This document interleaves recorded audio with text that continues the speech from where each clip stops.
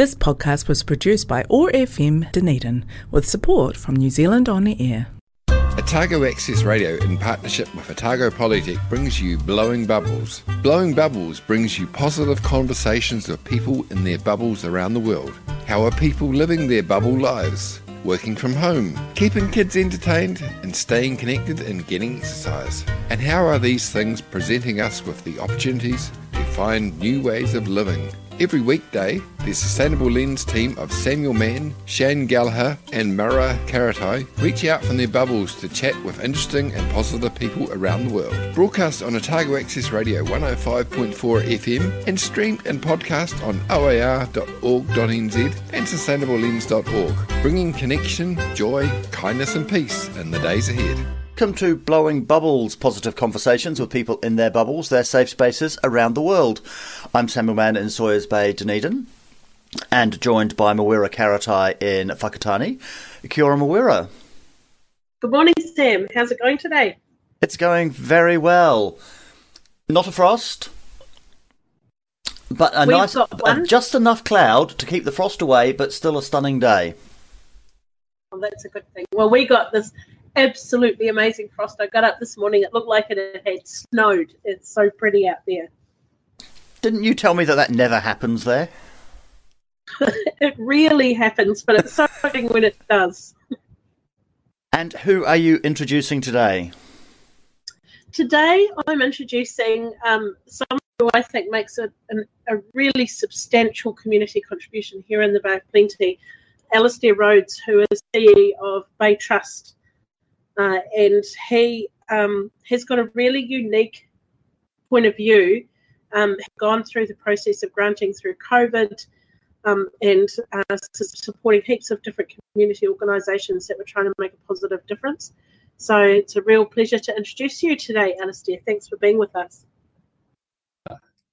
Thank you for inviting me, Mawera. It's great to be here. Welcome. So how was bubble life for you? I know that's looking back a bit now. Yeah, it's a while ago now, isn't it? It's it started off, it was just, we were quite fortunate because we'd already been moving to kind of work from home a little bit. So most of myself and the staff were already set up with a bit of a home kind of office environment. It wasn't actually perfect, but we were actually reasonably well set up. And so we could kind of transition to working from home pretty reasonably. And I think for us, we kept quite busy over that kind of lockdown period. So we kept on having to monitor, make a whole bunch of investment decisions with all our investments, but also from a community perspective, we continue to operate all our granting, our business as usual granting, plus introduce new COVID recovery or response, rapid response kind of grants across the community as well. So actually, I think from a mental perspective, it actually really helped the staff that actually we had a lot of stuff on over the period as well. And then, very fortunate that myself and the staff live in a fantastic part of the country, New Zealand, in the sunny Bay of Plenty. We had some amazing weather. A lot of the staff have got children, so, we're off, people who managed to kind of walk down the beach, really connect with the children.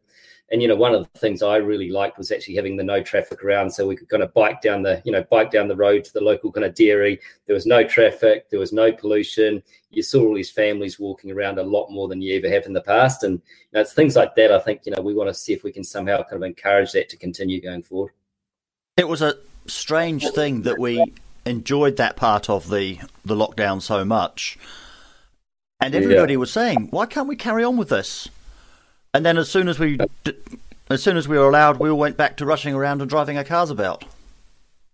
Yeah, I remember I was always skeptical. I don't know if you recall, we used to have carless days back in, the 70s with the petrol price crisis. And I was like, that must be the stupidest idea ever. And you couldn't shop on Sundays, etc. And then after the lockdown, I was like, actually, this is actually quite enjoyable and quite peaceful having nothing to do on Sunday.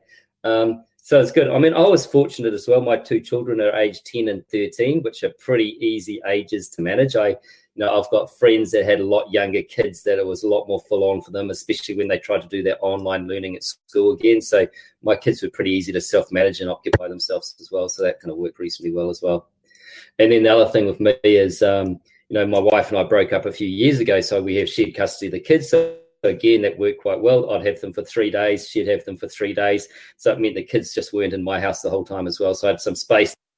Let's take the exponents with Why does love do this to me? I walked down, you left me. You know I'm hurting for you.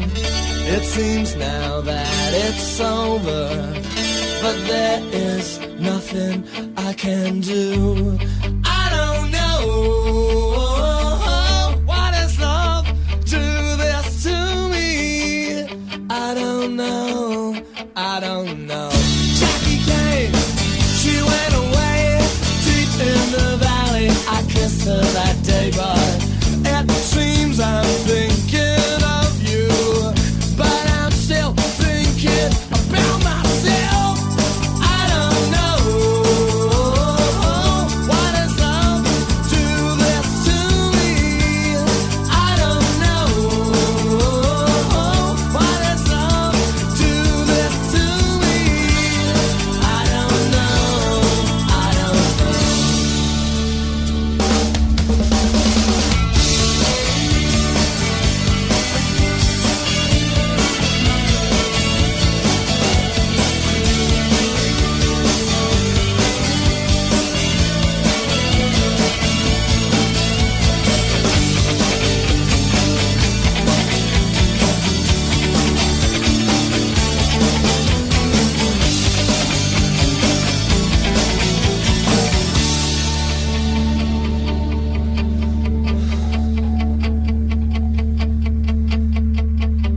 I miss you, you know that.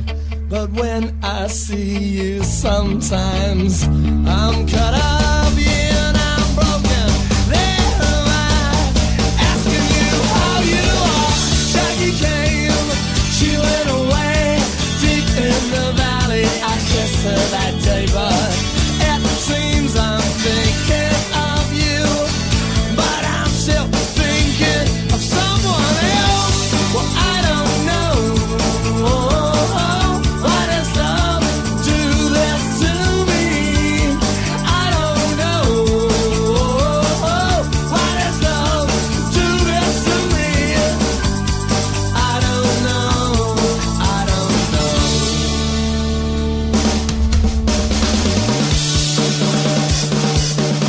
Yeah, yeah, yeah, yeah. I don't know, why does love do this to me? I don't know, why does love do this to me? I don't know, why does love do it to me? I don't know, why does love do this to me?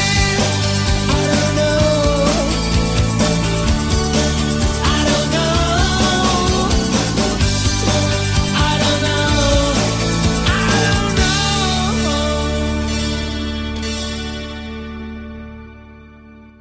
What does the Bay Trust do?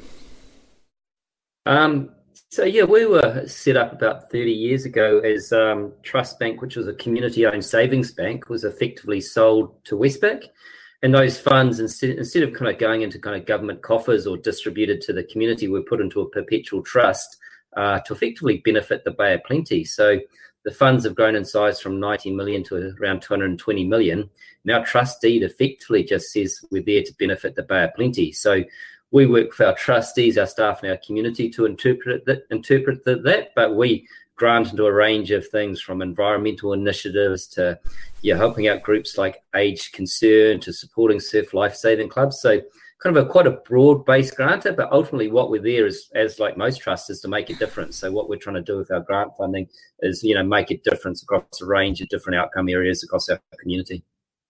And we're quite fortunate in New Zealand. There's another 12 similar trusts. We're called the Community Trust kind of family. Very different. There's no similar kind of model overseas. We've got our own piece of legislation. We're not a charity, but we kind of effectively act and operate a bit like a charitable kind of entity. So quite a unique position in New Zealand. And I think, it actually really works well. So what we try and do is kind of find some of those gaps in funding. So, we don't want to fund things that the central or local government would be funding. We're trying to look for some of those kind of gaps in funding to, complement some of, what the rest of the community and the central and local government are doing at the same time as well. So does that making a difference, is that the criteria that you're giving money away on? I mean, when you boil it down to, it kind of really is, because if we weren't going to make a difference, if our funding wasn't going to make a difference in that area, why would we actually do it? So, we only grant $7 million effectively a year, which is just a drop in the bucket compared to kind of the need.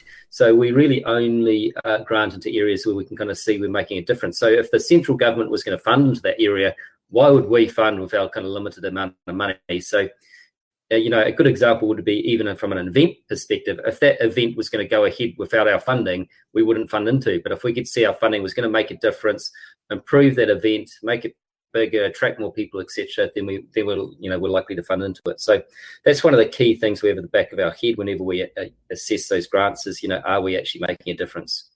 We also realise, we don't want 1,000 applications and have to turn down 900 odd applications. So we actually spend a lot of time working through what our granting priorities are and try and make that as clear as possible to the community, because it's just kind of a waste of their time if they apply for funding and we actually can't fund them. So our goal is to have about 80% success rate. So 80% of the applications that come through are funded. So that means we have to be quite clear what our priorities for funding are. Yeah, so we have kind of 4 key funding areas, which is one is the environment being the foundation of our community. So that's a very important priority for us. The second is around healthy, secure and affordable housing. So we see across the Bay of Plenty that housing is one of our biggest issues. Whenever we survey our community, it's a lack of affordable housing, the quality of that kind of housing and the cost of living as well. So it's how can we actually make a difference in that kind of space. And when you think about how expensive housing is, that's when we start having to use our balance sheet or our investments to start investing into that area and creating, new opportunities like shared equity, shared ownership kind of models, etc. The other one that we actually focus on is about inclusive growth and sustainable employment. We're actually looking to kind of spread the benefits of that growth equitably across kind of the region. And lastly, is a kind of catch-all, which is community wellbeing and Tū Māori Mai, which is just, where we help community through a range of different things. It could be from, events to, Alzheimer's support groups to budgeting advice services, all those, core services in the not-for-profit kind of sector that really keep our community kind of well going forward. And we see all those 4 areas are really connected. So actually what we're doing from an environmental area has to feed into what we're doing from an employment and housing area, etc. at the same time. So it's kind of like a circular loop, which is what we look at. But that's our 4 priority areas. And then under each of those, we've got quite a specific, here's the areas we grant into. We're looking for those kind of gaps between central and local government funding and other funding in those areas. And in terms of the making a difference, it's not just the area, but also you'll be looking for things that are leverage or that somehow have some sort of multiplier effect, that this money is going to go much further? Yeah, definitely. So quite often what we see is, the biggest funders in the region are effectively the government agencies, the DHBs, the MSDs, etc. But quite often they're very risk adverse in terms of, so we quite often see our gaps as, we could fund this group that's, just starting off.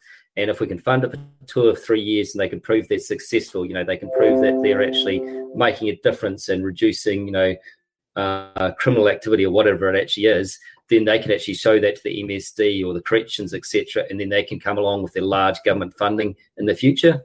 So what we're doing is working a lot closer with other funders and government funders to kind of go, actually, our funding can really make a difference in some of the at-risk kind of funding, whereas we kind of understand it's a bit more challenging for other organisations to do that. And while that money is investing in the community, that $7 million that you give out, there was also a suggestion there that you're being targeted in how you do your investments of the capital sum. Are you able to invest that with a view to how is this making a difference? Yeah, so exactly. So when I started in my role 5 years ago, all our funds were effectively in a globally diversified kind of portfolio. So it was in global shares, equities, bonds, etc. And it made us good returns. But if you ultimately come back to what our trust deeds there says, we're there to benefit the Bay of Plenty. So for us, it didn't seem ethical that we weren't actually trying to use all our tools in our toolbox, and investments is just another tool to use to see if we could actually make that difference we talked about earlier on into our community. So, we've just recently increased our allocation to 10% of our investment base, which is around $20 million, to what we call impact investments. And those investments are in the Bay of Plenty. We were looking to not just get a financial return, but to actually have that social impact, make a measurable difference as well at the same time. And those are going to be in a range of things. At the moment, we've got investments in the housing space, helping some of the community housing providers, but also bringing in shared equity kind of housing products. They're also in that inclusive kind of growth opportunity space. So we've just recently invested down Mawera's Way in Opotiki with the local iwi Whakatauia in terms of muscle processing factory, which is actually going to be about, working with the kiwi fruit industry, creating year-long jobs and opportunities, and really kind of changing what's happening down in that part of our kind of region as well. So at the moment, we've got about 10 million invested in that space, and we'll be looking to invest about another 10 million more over the coming period. And the good thing with those investments, we'll get our money back, and then we can grow it more and then reinvest again. Whereas from a granting perspective, once you've actually given it out, you never get it back as well. So we see that impact, what we call that impact investment philosophy, just increasing more and more in the future as well. And the other thing I like about that, Samuel, is actually when we grant to an organisation, it's not really a partnership. It's an unconditional, effectively, gift. But actually, if you invest alongside an organisation, say, an iwi, that actually creates a true long-term kind of partnership. And then we can look at working with them and actually potentially using our grant funding in to help them in different ways and make sure that investment's really successful as well. So I think, for ourselves, myself, the team, and our trustees, that's probably one of our most exciting things that we're doing, and it's probably the most impactful area we can be involved in terms of making that difference versus our grant funding. Bubble Sprite of the Forest of Orokonui, Dunedin's favourite goddess, Tahu Mackenzie. Kia ora koutou, ngā mihi aroha nui kia koutou ko tāua hau. I hope you're all having the best day, beautiful superstars in your beloved universes.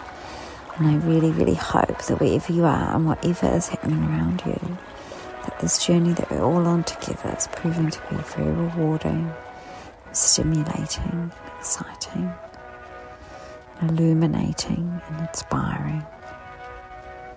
And that every day you're realising more and more who you are, the triumph of nature's art, perfect, unique, here making things better. Thank you for being born at this time. So today has been a wonderful day of triumph for me, and I'm so grateful. And with the help of many of my Orokonui Eco Sanctuary volunteer Dream Team Supreme, we were able to go and get a wonderful truck from the very, very kind Handy Rentals. Excuse me, it's been a big day. And then go to the very, very wonderful Ribbonwood Nursery and fill up this truck with many, many beautiful native trees that we were being lent by the amazing Ribbonwood Nursery. And then take these beautiful native trees to the amazing Meridian Mall and start to unload them and fill the space with them to create a beautiful nano forest alongside the Dunedin City Council, who are going to be doing a tree giveaway and interactive habitat map building exercise. So it's been a really, really exciting and wonderful day. And then this evening I went to Orokonui Eco Sanctuary, where I'm very lucky to work, and we had a big volunteer celebration. And beautiful Sam and beautiful Leslie came along, which was really lovely. I'm very lucky to have Leslie as part of my dream team for the education department, and we're very lucky to work with Sam. And of course, it was just so wonderful to see so many really different, diverse, beautiful people who give their time and energy to Orokonui, and it's more than 2,000 volunteer hours every month. And of course, we've all been apart over this lockdown, level 4, level 3, level 2, and now level 1. We're all back together. We're all back together in our favourite place in the world, Orokonui. And it was just a wonderful, wonderful, real outpouring of love and appreciation for each other and for that shared vision and that dream which unites us, that living dream of Orokonui, the protected paradise, keeping all our native species safe. But of course, this got me thinking about volunteering itself and how, of course, all of us throughout our lives have been volunteering, have been giving our time and energy to those we love, for the causes we love, for what we love, for our perceived ends and goals, our shared visions that we love. And we can really reframe so much of what we do in our lives as volunteering and as generous and kind, giving acts of love. Also, I'm very grateful that my work is really my life, is my whole love and being. And I'm very lucky to have a job like that. But even for some of us, like my beautiful partner Harvey Penfold, who's finding his day job somewhat unfulfilling at the moment, if we can aim to reframe it as an act of love, as an act of giving, which of course it is. And particularly now, as we, as a beautiful nation of Aotearoa, New Zealand, are recovering from the effects of this global pandemic, everything we do to contribute to our ongoing survival is an act of love. And so if we can reframe even those aspects of our lives that don't immediately spring to mind as what we want to give or an arena in which we are giving. In fact, we always are giving our time and energy. And particularly now, it's so important that we do and that we sustain ourselves in that. So I hope that for all of you, with all the giving that you're doing every day, in all these different ways, you're finding ways to give back to yourself and support yourself. And I look forward to talking to you tomorrow. Thanks so much. Ka kite. You said you were active during the lockdown. Was that business as usual, or were you responding in a particular way to COVID? Yeah, so we were probably busier during the lockdown than normal because we just kept on doing all our business as usual granting. We had to do all our business as usual investing. We kept on having our meetings with our trustees. But at the same time, we knew there was some immediate needs in the community in terms of there was a lot of community groups that were operating effectively as essential services. And so what we did was set up a COVID rapid response fund. And in the Western Bay and Rotorua, we collaborated with other funders. So actually worked with other funders to create a combined single application funding pool. And then we took more of the lead in the rest of our region around Eastern Bay of Plenty and Taupo. And so that fund, usually with our funding, it could take, generally takes 6 weeks or longer to get those funding requests approved. We were turning those around within a week. And so an application came through. We had a really simplified application form. We had authority from our staff to kind of make most of the decisions, etc. So we could turn around a lot of those funding requests within 2 or 3 days and get that funding out the door. The interesting thing for us is we thought that the requests were going to be a lot higher than they were. What happened is that the government stepped in a really big way over that period. So we'd get requests for funding coming in, and 2 days later, the group would ring us up and say, oh, can we pull that request out? We've just heard from the central government that they're actually going to be funding us full-time, whether it's a food bag or a women's refuge service or something at the same time. So I think what we've seen is actually, and this is across the board, not just ourselves, those level of funding requests we're expecting were a lot less than what we saw coming through. And one of the challenges we've got at the moment is there's just so much happening in terms of the central government space. It's hard to keep track of what funding is going where, not just for us, but for those community groups. Now, if you listen to the news every second day, there's a new $200 million, funding announcement getting made into a certain sector, whether it's environmental sector or budgeting support. And so it's kind of hard to stay up with, what's actually happening and where those funding gaps are. And we discussed this with our board last month and said, actually, we're going to use this time to do a bit of thinking, but actually, we're going to really need to try to spend the next couple of months understanding what's happening. And obviously, we've got an election coming up. And I think it's going to be an election where there's going to be a lot of funding commitments into different sectors. So we need to kind of just understand what that kind of pitch is going to look like, going forward at the same time as well. So, we're kind of just playing a bit of a waiting game, still doing all our business as usual funding, but actually before we commit large amounts of monies to certain sectors, we need to kind of see how things are going to play out over the next 2 or 3 months. Then where are the gaps and where we can make our most difference again. What skills do your staff have? My initial thought is that they're going to be financial people, but it sounds much more like they've got a sort of community activation role. Yeah, so I think like most philanthropic organisations, a lot of the staff were traditionally kind of focused on being grant makers, so assessing grant applications, and a lot of our value was actually our staff working closely with community groups. So quite often they'd come and talk to us, and for whatever reason, we couldn't support their funding requests, but our grant advisors have a lot of expertise and knowledge about who else to go to. So they could be, it doesn't really fit us, but actually, have you thought about applying to the gaming trusts or the DIA funds or the energy trust funds as well?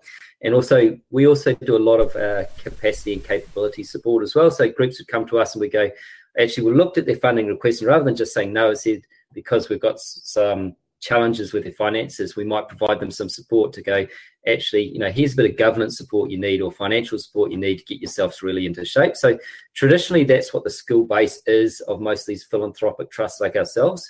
But because, as we spoke on earlier, we're getting into the impact investment space, we're increasingly getting more investment financial kind of expertise in our team. So one of the members of my team now, Terry, her sole focus is impact investments. So she's got a chartered accountancy kind of background and more of a finance speciality, but also understands the philanthropic sector very well as well at the same time. So it's kind of a mix now. It's almost like we have a bit of a mix of like people like from almost like a private equity investment kind of background, but also from a granting background. And I think that's one of the challenges in that impact investment space. You need someone almost like that has a philanthropic background and an investment background at the same time.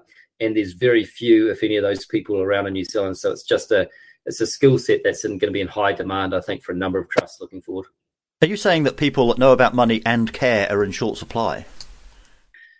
I think they're getting more. There's more and more of them getting out there, Samuel. But previously they have been on short supply. But it's interesting. The more people you talk to about this area, and particularly youth, but also people getting to the end of their retirement days, they're really starting to focus on going, actually, it's not just about making money. And if you think about us as a trust, we're a perpetual trust. So, like iwi, we want to be here in 1,000, 2,000, 3,000 years as well. So we need to have all our investments in terms of actually not just making us good returns, but actually looking after our environment, looking after our community at the same time. And my, personal belief is if we invest in that way, it's probably likely to deliver superior financial returns at the same time over the long term. So, we don't see ourselves taking a haircut from our returns investing in that way, because actually the best and most successful organisations generally do care about the environment, generally do care about your community and people at the same time as well, if you look over a long enough time horizon. Liesl Mitchell is a downtown dweller, urban explorer and conversationalist, observing city life in lockdown. Well, hello there, bubble folk. How's it going out there in the big bubble world? Which, yes, is still sort of bubbling away, isn't it? I mean, it hasn't quite sunk in, I think, in some ways, that here we are sort of bubbling away, doing our thing, back to normal-ish, and yet there is just so much outside of New Zealand going on that in many ways we're not experiencing at all. And it's very easy to just slide back into kind of our normal lives. But I think we've got to maintain a sort of a sense that this may not be sustainable, what we've got going on here. Things may have to change up again. We may have to create our little bubble worlds again. So with that in mind, I think I've had some really interesting interactions with people in the last week or so, because I think some people are starting to sort of feel the repercussions of lockdown and what happened for us. Some people have managed to create a buffer zone and it's worked, and now it's just starting to sort of unravel for some people. And this is when, a little bit like after after the death of someone, at first we gather round, we give a lot of care and support in that first week or so. We're very empathetic. We're maybe checking in on the people that are most affected by that death. But after a couple of weeks, if we're not immediately sort of affected by this death, or it's very close to us, we tend to sort of forget about it or think, oh, that's still really sad, but it's not affecting us on a day-to-day basis. Whereas it usually is still deeply affecting the people that were closest to the person who died. So sometimes it's 6 months later that things really just start to fall apart, and we don't always notice that or necessarily know that that's the time when we also have to be showing care, that care comes in waves almost. It's needed at different times for different sort of reasons. So I think being aware of the fact that some people might be starting to fall apart a little bit at this point, that things might be changing in their world, that some of the subsidies and things that have tided people over are starting to be withdrawn and finished or coming to an end. So being kind to each other, of course, is always my my advice that I give out to the universe at all times. But also just this is also a space where there can be some amazing things happening. So in the midst of change and disruption and maybe feeling like your world's collapsing a little bit as one thing ends, there is always this amazing flip side to that where there are some opportunities presenting. And I've talked with a few people recently, as I said, like just around the idea that at this point, when maybe things have changed for you, it's a really great opportunity to go, well, what do I want to do? What are actually some of the things that really drive me in life and make me really happy?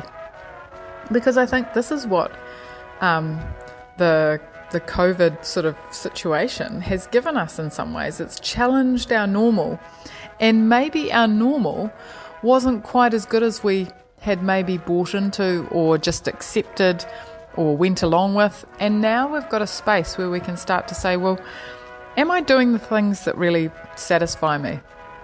Am I doing something meaningful? Am I doing something that I come home every night and go, my day it really fulfilled me. I feel like I'm contributing. I feel like I'm of value. I'm a person that people want around because I have something to offer.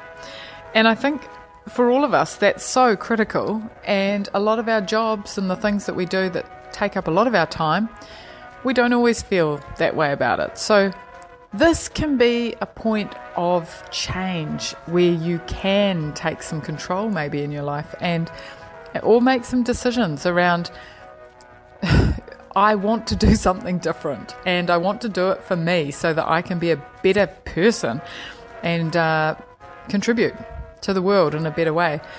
So I work at the Petri Dish, which is a great little co-working space, or a big co-working space, and it kind of helps foster some of this stuff. So I've been thinking a lot about how people, need change, need some ideas, need things that might spark some new directions. So yeah, have a think about what's going on for you. What are some of the sparks in your life and what makes you really happy? Because that's where my brain's been going recently, especially around my work. So I'll leave you with that, and I hope that whatever happens for the rest of your day, that it sparks good things. And take care out there. So of all the things that you've seen over the lockdown period, over the last 4 or 5 months, what do you think is going to stick, and what do you hope will stick?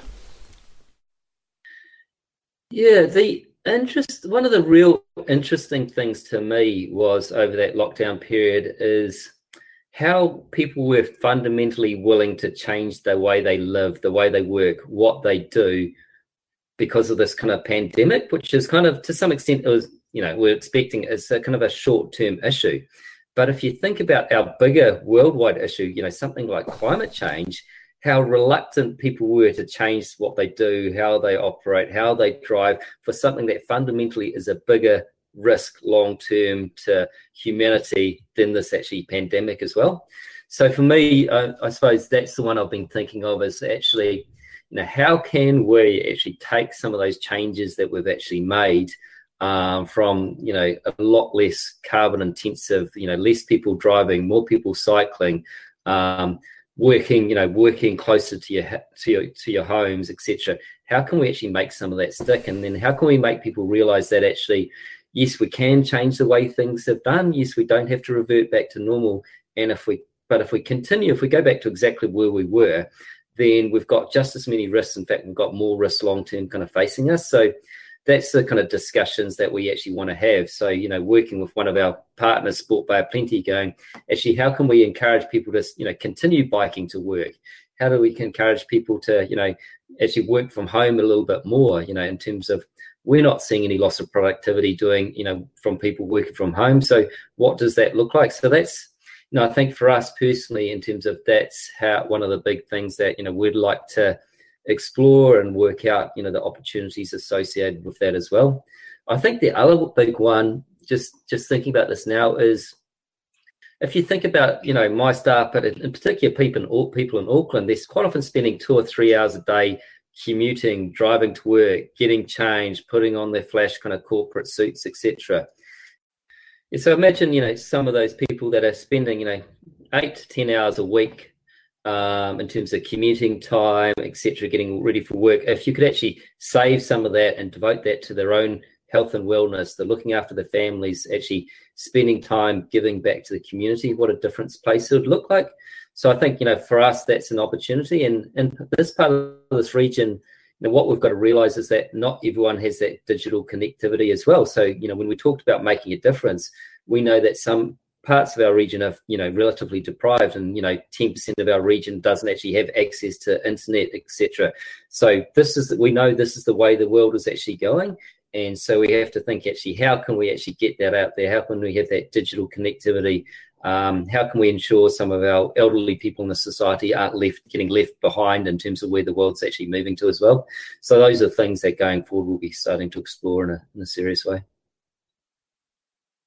Let's take the exponents again. Let's have Victoria.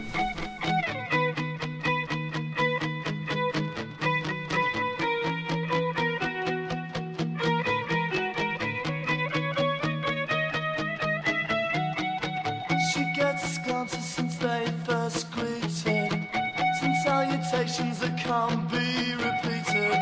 She's become a social institution, prepares a prey like an execution. Victoria, what do you want from him? Want from him? Victoria, what do you see in him? See in him?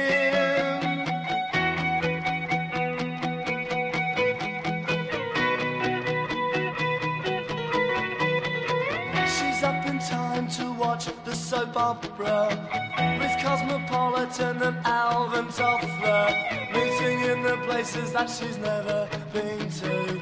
She's got a mind, but it's the clothes they see through. Victoria, what do you want from him? Want from him? Victoria, what do you see in him? See in him?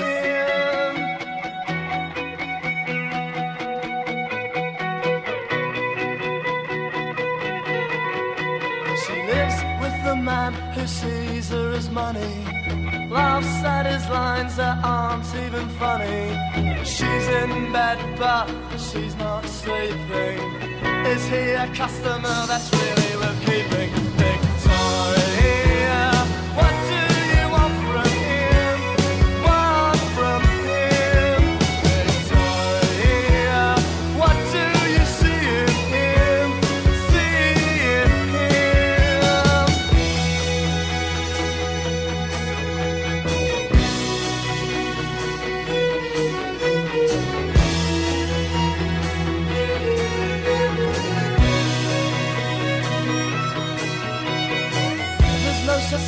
As romance blooming, Sundays off for washing and doing the hoovering, talking to her friends on the telephone. Another shirt brings up who won't leave her alone. Victoria, what do you want from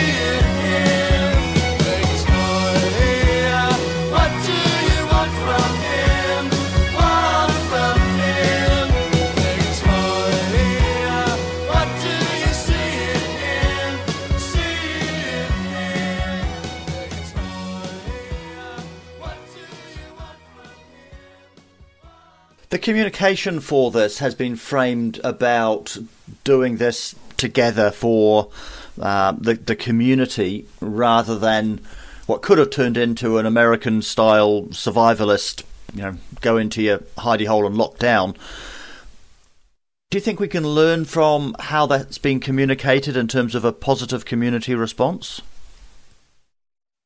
Yeah, I think so. I think we're very fortunate in New Zealand that this didn't get political really in any way. Actually, most of the major political parties took a science-based kind of approach to what we're doing.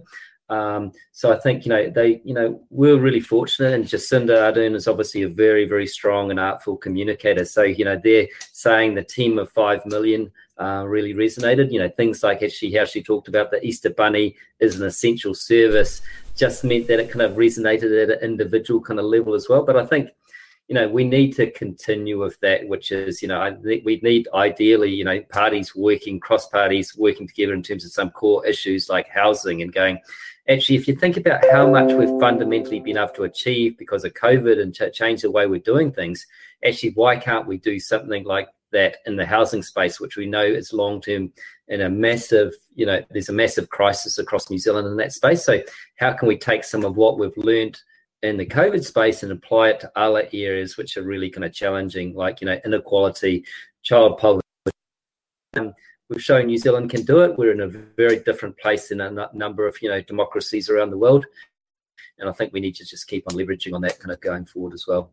I think the other thing I just always note is that we've got to realise that actually it hasn't been too difficult for a number of people, but there's a number of people in New Zealand that have really struggled through this time and are going to be struggling going forward. And I think, there's this era of positivity in New Zealand at the moment. Everything seems to be heading in the right direction, and there's positive changes and positive news coming through.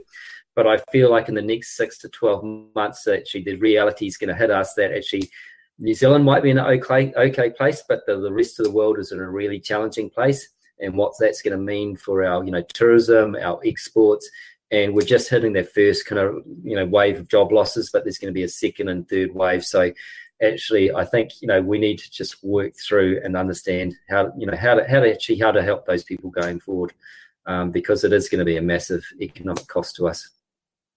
Yeah, we need to be careful not to be talking about post-COVID, because we might not be out of COVID for quite a long time.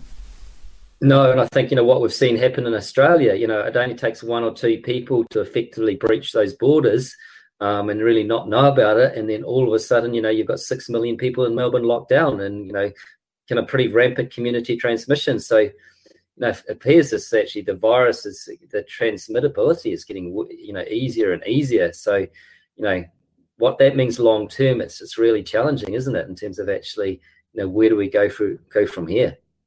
So maybe what we need to be doing is spending time building up the strengths of our communities so that when it comes back or the next thing comes back, our communities are in a stronger place. Because one of the almost perverse things about the lockdown is that by stopping us being physically together, it kind of made us stronger, or at least had to be stronger in terms of communities by means other than by physically together.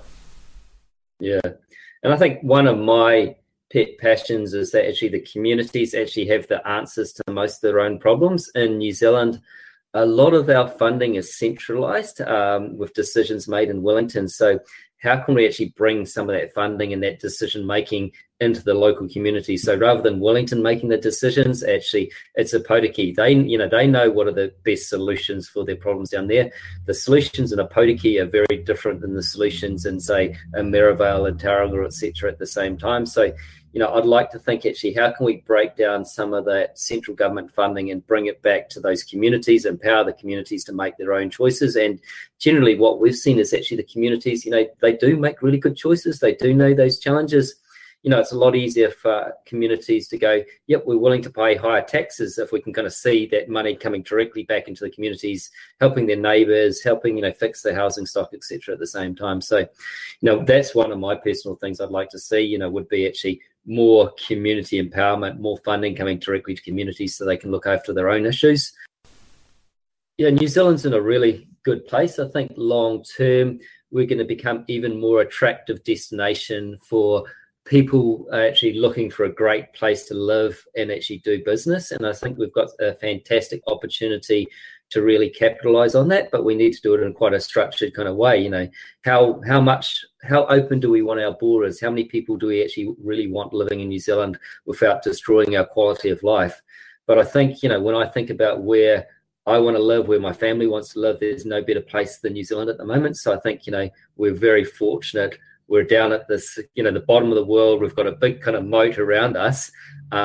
We can kind of operate like normal, but we can actually capitalize on some of that and some of that attractiveness to sort out some of the challenges we still have in New Zealand. You know, New Zealand is a very rich country, but people don't really realize sometimes actually how deprived some parts of our communities are. You know, the quality of housing and food that some of our children have to work with is, you know, frankly appalling. So how can we actually work to improve and lift up that tide? So maybe we've got to take the responsibility that this reset has given us a chance to think about what our priorities are.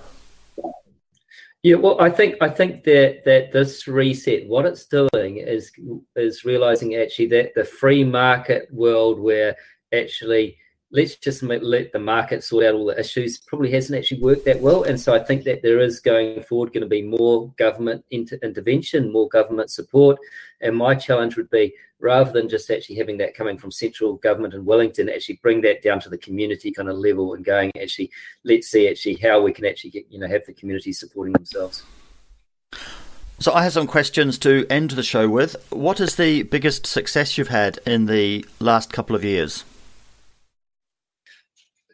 From a trust perspective, I think it would be our increased focus on impact investments. So, you know, we're in a really good place. We're probably leading one of the leading trusts in New Zealand at that stage, and we're trying to actually share that story with other trusts and family offices around New Zealand. So actually using our investments to make a difference rather than just make money, I think is our, you know, what I'm most proud of, and I think our trustees and staff would say the same thing.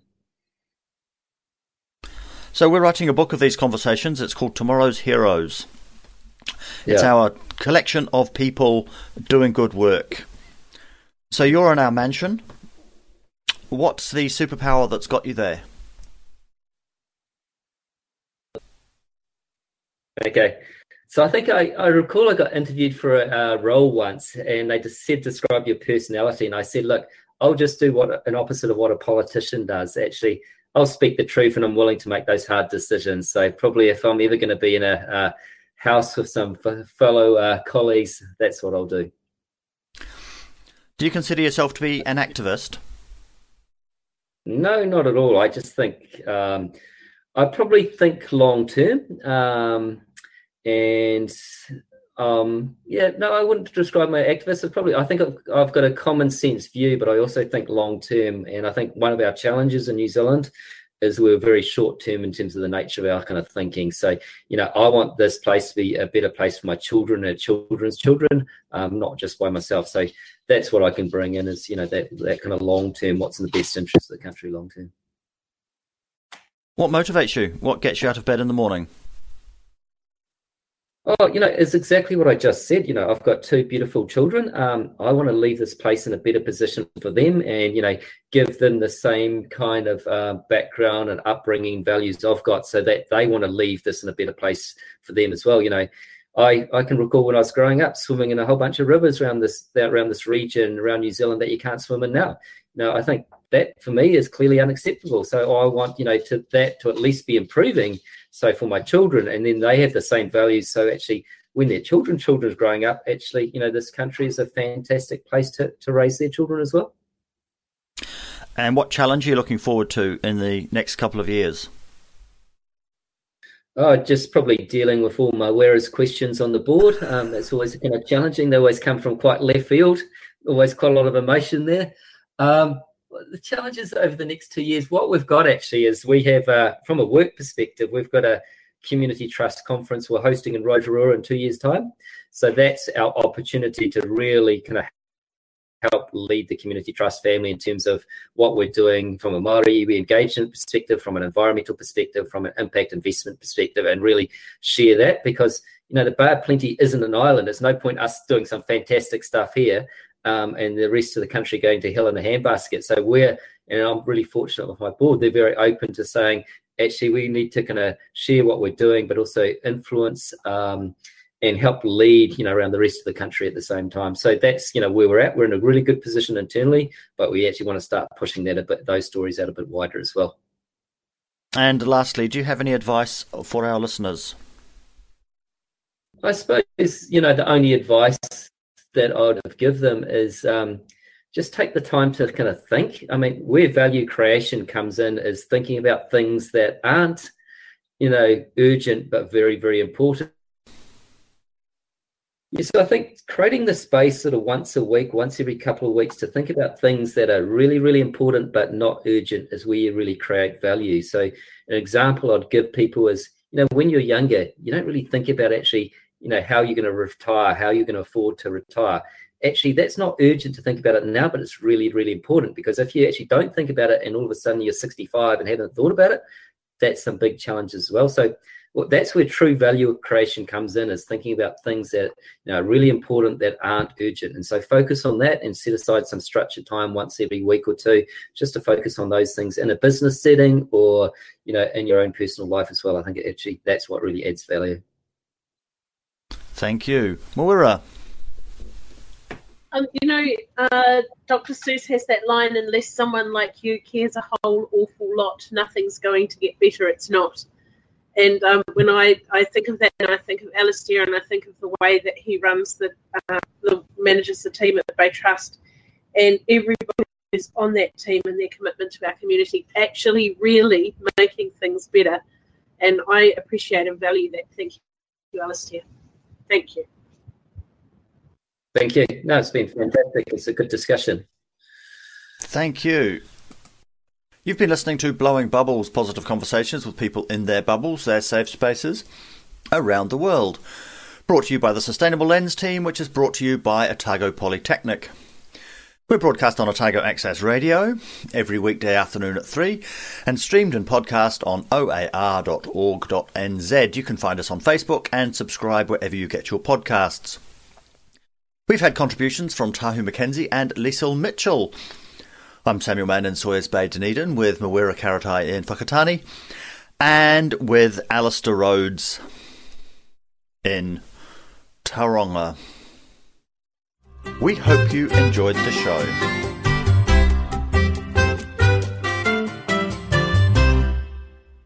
This podcast was produced by OAR FM Dunedin with support from New Zealand On the Air.